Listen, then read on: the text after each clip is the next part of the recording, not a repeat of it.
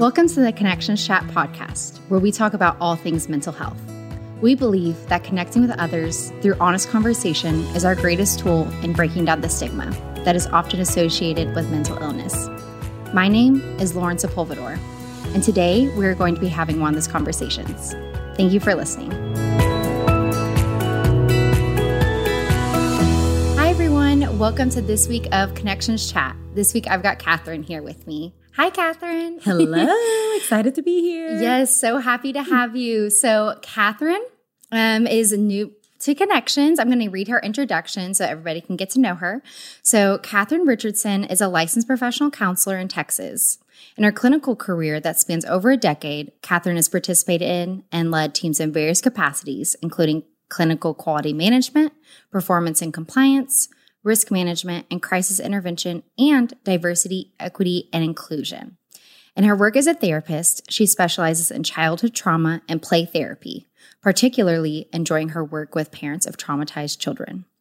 Outside of work, her passions include history, skiing, trying every cuisine known to man, and globetrotting with her husband and 2 sons.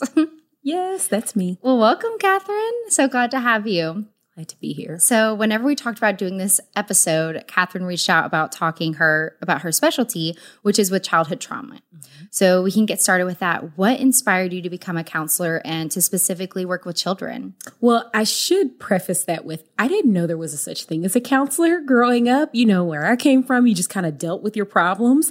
And when I went to college, I originally thought I'd be a lawyer. I thought I'd be a family lawyer. So I kind of got into that. And then I was like, oh, wait, there's a job of people who just deal with the families that are going through stuff. And so I thought, I wanted to work with families and kids and help them through really tough times. Uh-huh. So that's what inspired me to do it, because originally I thought I wanted to be a lawyer, then a teacher, then eventually landed on counseling.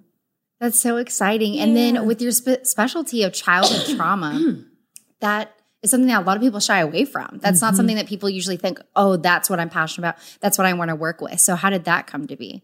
You know, it's just something that kept popping up. So it wasn't that I was specifically seeking it out. That just happened to be what the clients that I was seeing were dealing with. And then so I started educating myself, getting trained, getting certified in different things like trust-based relational interventions and filial therapy so that I could be a help to the clients that I had.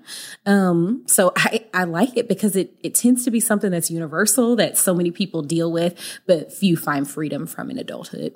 And you mentioned filial therapy. What is that? So filial therapy is teaching parents play therapy skills so that they can be change agents for their children. And the reason I landed in filial therapy specifically is I was doing play therapy, working my butt off, feeling like, oh, we're making so much progress. These kids are changing. Well, then they go home and revert back. And in a few weeks, they would be back in my office after not having that week-to-week check-in with me. And so I realized after talking to parents, oh, wait, they've got their own stuff going on. And maybe these parents aren't as aware of how to work with their kids and use the right kind of language and help their kids have that feelings vocabulary. So I saw, if I'm going to make a change with these kids, I've got to help their parents, because that's who's going to be around for the rest of their lives. Absolutely. And making that connection so that there's long-term change. Exactly. And that you're not helping them and then they go back to that family system and in a few weeks need more help again. You're able to help their parents as well. Yes. So for listeners that aren't familiar with play therapy, can you go into details about what all of that entails? Sure. So the technical answer is it's a developmentally appropriate treatment for children. Really, it's based on the fact that children learn, feel, they pretty much do everything through play, because that's the part of their brain that's most developed in childhood, that emotional part of their brain. And so in counseling, we can't really expect a 7-year-old to come into our office and just spout out everything that's going on, but we can't expect them to play it out. So there have been many, many pioneers, but one of the biggest ones was Gary Landreth, who really did pioneer that field of using person-centered play-based therapy. So we're not going in with any kind of prescriptive, you need to tell me about this, but really just through opening the door and providing a safe space for kids, trusting that they will talk about or play through whatever it is that they need to talk about or that's significant to them. Okay, so it's really getting on the child's level and knowing that, okay, they can't process their trauma sitting here. I'm going to ask you these questions about everything that happened and getting on their level and being able to communicate through play. Mm-hmm. So what are some different techniques and ways that therapists work with children in play therapy? So just like any other type of counseling, there are theoretical orientations. So you have Adlerian play therapy, you have CBT focused play therapy, you have even play therapies like OP play that are specific to children with autism and other type of neuropsychosocial issues. But some of the basic things are just being with. So a lot of those Rogerian concepts that we as therapists know about, like listening, unconditional positive regard. So as a play therapist, when I come in the room, I'm letting the child know that they can play with all the things in here and a lot of the ways that they like. So there's that little bit of limit setting in there, because I didn't say you can do whatever you want, but I do want them to know that there's freedom. So even in that, I'm teaching and also being with. So play therapy is this constant push and pull of I'm doing a little bit of teaching of those social skills, of what it means to be in a relationship with someone, but I'm also giving that freedom for that child that they maybe don't have anywhere else in their life. And creating that safe space for them to where they can communicate what they need and what they've been going through. And whenever you're working with families and doing that filial therapy, are there any misconceptions that parents have? Or? Oh, yeah. One of the biggest ones is that we let kids do whatever they want to in the playroom. And that's something I have to talk through with parents. And the reality is that a lot of us just come from very authoritarian backgrounds where like adults say, kids do.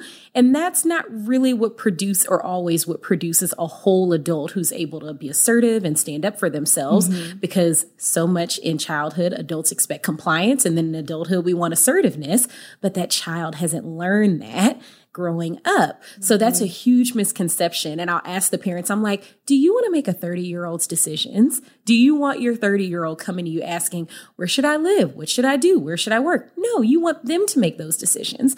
Well, kids don't learn how to make decisions overnight. They learn that incrementally. So as they grow up, you give them little choices. So little choices for little people, big choices for big people.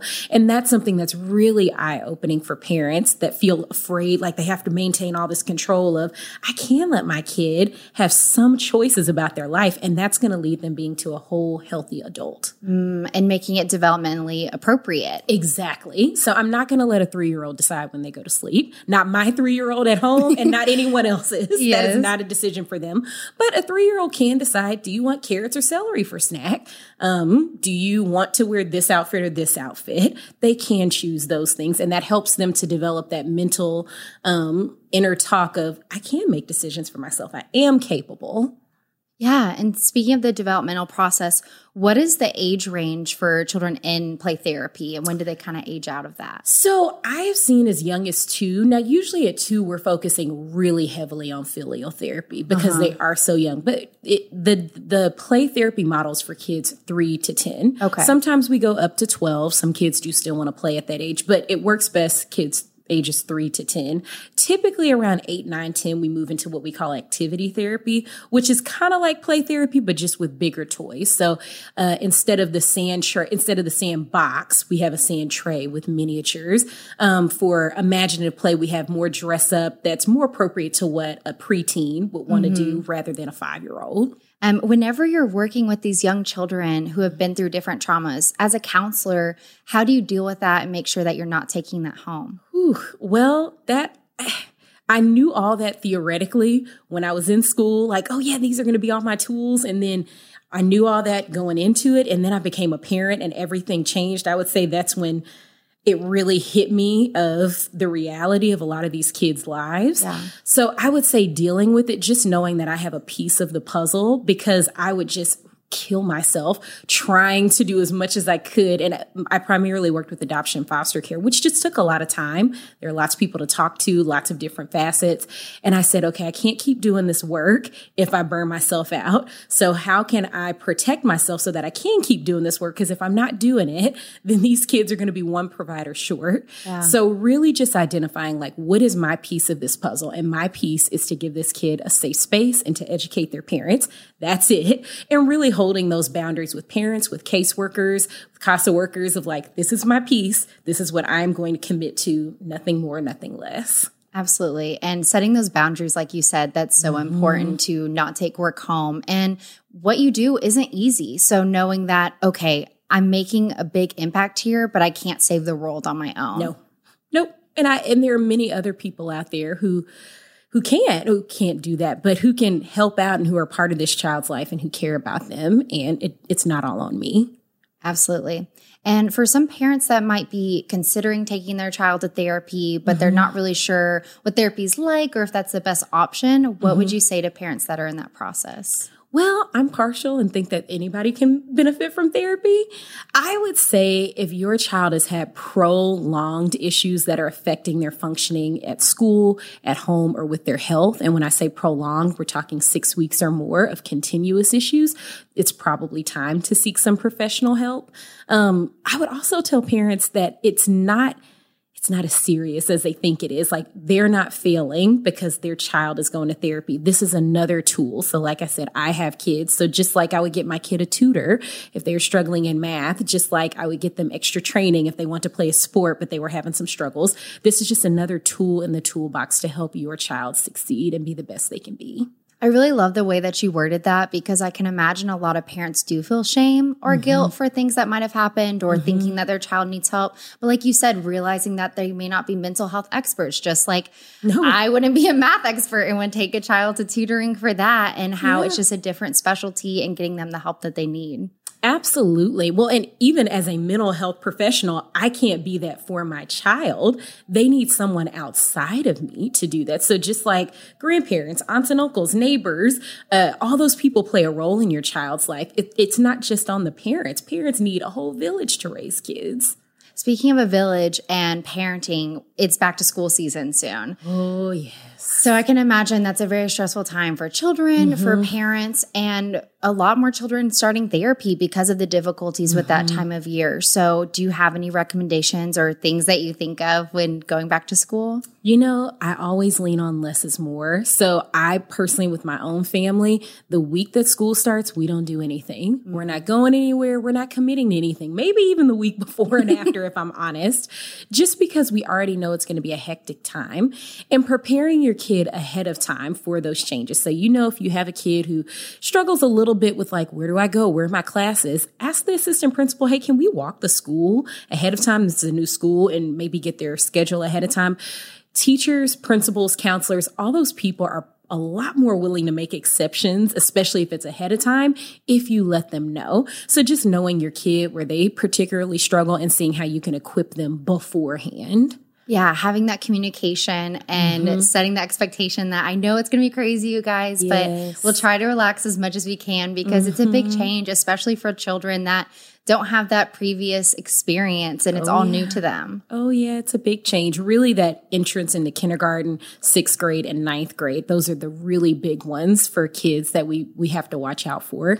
Yeah, because thinking of the lifespan and those developmental ages, those are huge ages for change. Absolutely. When you think about kindergartners, you know, they're just learning those social skills and how to be around other people. When you think about middle schoolers, they're just entering that phase of where friends are really important. And then high schoolers are thinking about what's my life after this? So they're stressing out about what do I do when my parents aren't telling me what to do anymore?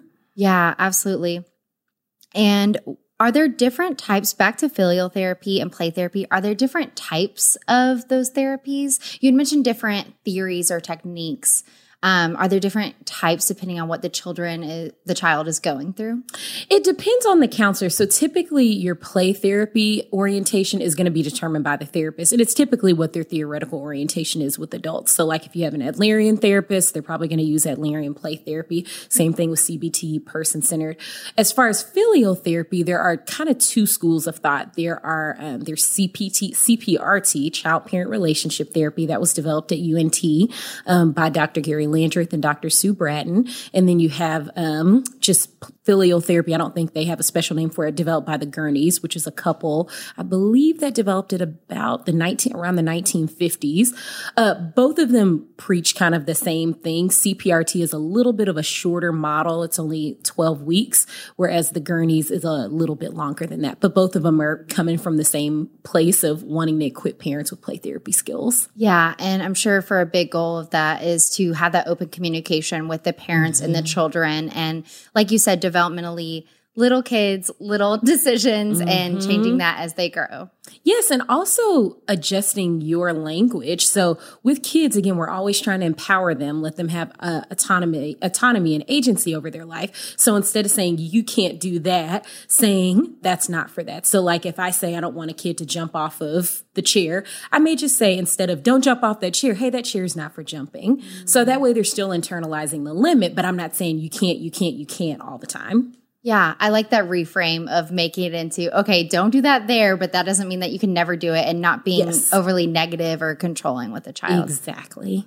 And reshaping that language. Exactly. That makes me think there's probably a lot of examples of talking to children that could be changed. And I'm sure parents have a lot of questions or maybe surprises going through that process. It's so many. In fact, usually when I'm doing filial, I kind of equip them with a few canned responses, just like when I just shared, that's not for this. You can choose. If you don't choose, I will choose for you. Just a few responses like that, because it really is learning completely new language with your kid. With teenagers, it's a little bit different of not freaking out when they tell you something that they shouldn't be doing. So just saying, I'm going to think about that. Let me think on that, or I'm going to pause. I'm still processing. So really just remembering not to get emotional, because when you get up here, your kids get up there, and then that's where the conflict happens. Because once you start yelling and anger gets involved, nobody's thinking clearly. Nope. It turns into who's winning, who's losing, and just a huge confrontation. Yes. So I'm sure whenever parents go through this, they probably start communicating differently with each other as well. Oh, yes. I remember when I went through my training for CPRT, Dr. Sue Bratton, who did it, who's amazing, her talking about how this shapes your whole life. It really, really does, because you start to see, oh, this kind of communication works everywhere, because probably no one wants to be told, don't do this, don't do that. Yeah. So it really does help you communicate in a more person-centered way with everyone in your life. Absolutely. And I don't have any specialty in play therapy, but I'm currently in graduate school and doing internship, and I'm person-centered for my theory. And whenever I went through the group counseling class and pre-prac, they told us all of these ways to reframe sentences with our loved ones, of to never say, you always do this, or you never do this, to not speak in absolutes, because more likely than not, they're not true. Yeah. And even putting it back on yourself of, I'm experiencing. That's one thing that parents come to me a lot saying, well, if my kid is doing something that's bothering me, how do I say that without shaming them? You can say, I'm experiencing X, or right now I'm feeling this way. So that way you're not saying you're annoying. You're saying, I'm feeling really bothered or upset or annoyed right now, because we do want kids to understand the reality that their behavior affects others. We don't want them to feel responsible for being emotional thermometers to other people. And also modeling that it's normal for adults to have feelings. Yes. And talking about those and naming those, so that whenever they have those big emotions, they don't know who to talk to or how to explain how they feel. Exactly. We want to equip them with a feelings vocabulary that can benefit them for their whole life. Yes, because how can people ask for what they need if they don't know how to explain it? And that's something that adults struggle with. I mean, I can struggle with that from time to time. It always makes me think of Brene Brown's newest book, Atlas of the Heart. And she says that whenever they did their study, I think it was only maybe 5 feelings that American adults could name. It was like anger, sadness, happiness. It might have been those 3, honestly. Yep. And really digging into it of, if we don't know how to describe to others what we're feeling, how can we ask for help? How can we go through this human experience? That is so true. I think with just about every client I've had in the last few years, I've used a feelings wheel, and it showed those kind of 5 core feelings that you just talked about and all the feelings that come from it. And one that's always been interesting to my clients is numb. Numb is associated with anger. And they're like, how could that be? And so we kind of explore that of like, oh, I never thought of those two being related. And they can agree or disagree. That's okay. But just even putting different words instead of just saying, I'm angry. Well, are you irritated? Are you disappointed? Are you infuriated? Are you enraged? Those are all very different things, but they can all just kind of be thrown into the bucket of anger. Yeah. And so many times anger is just the tip of the iceberg. And there's so much underneath. Definitely a secondary emotion. And then for children to learn that and to get to have this experience, to go through play therapy at a young age, or if their parents get them in therapy and talk about emotions, that just helps set them up so much better later in life to be able to talk about their feelings. Yeah. It really does warm my heart thinking about 3, 4, 5, 6-year-olds who are now going to be able to live their life being able to say, I didn't like that. And not in an aggressive way, not in a, I'm going to put you down way, but just to someone, maybe when someone makes a rude comment, like, I didn't like that, instead of feeling like they either have to just suck it up or saying, hey, you don't talk to me like that, and responding aggressively, because that's such a powerful feeling to be able to respond to things you don't like in a healthy way, and just feeling equipped to do that. That I love thinking about that. And honestly, the world could use so much more of that. Getting on the news, seeing the internet of just people freaking out in public, or customer service representatives. Yes. The world as a whole could use so much more of that. Agreed. And speaking of teens, what do you recommend parents do if their teenagers are engaging in risky behaviors? So this can be really complicated. I've worked with teenagers before, and I always say working with them is like going around the back door, because if you approach them like direct and say, don't do this, don't do that, well, that's just, the okay for them to start doing those things. So you want to set limits, but you want to set the right limits. So really even asking yourself, why does this bother me? Is this because this is a true danger to my child, or is this just different than the way I would do it? So I always recommend for parents to have a set of absolutes, and then preferences, and then wishes. So those absolutes are things that are non-negotiable. So for a lot of parents, that's doing illegal substances, making curfew, things like that. Whereas a preference might be what sport they play, or if they play sports at all. Wishes may be, I want you to put the toilet paper on the roll a certain way. But a lot of times we lump all those together, and we just find ourselves fussing at our kids about every little thing. So identifying what are those absolutes and what are the limits that you're really willing to enforce. Because remember, if you're enforcing a limit, you have to actually follow through on that. So asking yourself those things, and then also pairing that with the relationship with your kid, always keeping that at the forefront of everything you do and say with them. Yeah, I kind of hear that as picking your battles, because if you're getting upset with them about every little thing and they feel like they're never doing anything right, they might just give up and think, okay, I'm going to do what I want anyway, which could be risky behaviors. Absolutely. And the last call I'd have to parents, and this can be a little controversial, is really to enter into those difficult conversations. It can be hard to talk about hot topic issues, but your kids are looking for you to be their first educator on these things. They're engaging you. They're asking those questions. And if they sense, this is not an okay topic to talk about with mom, dad, grandparent, whomever, then they're going to go elsewhere. They're going to find their answer.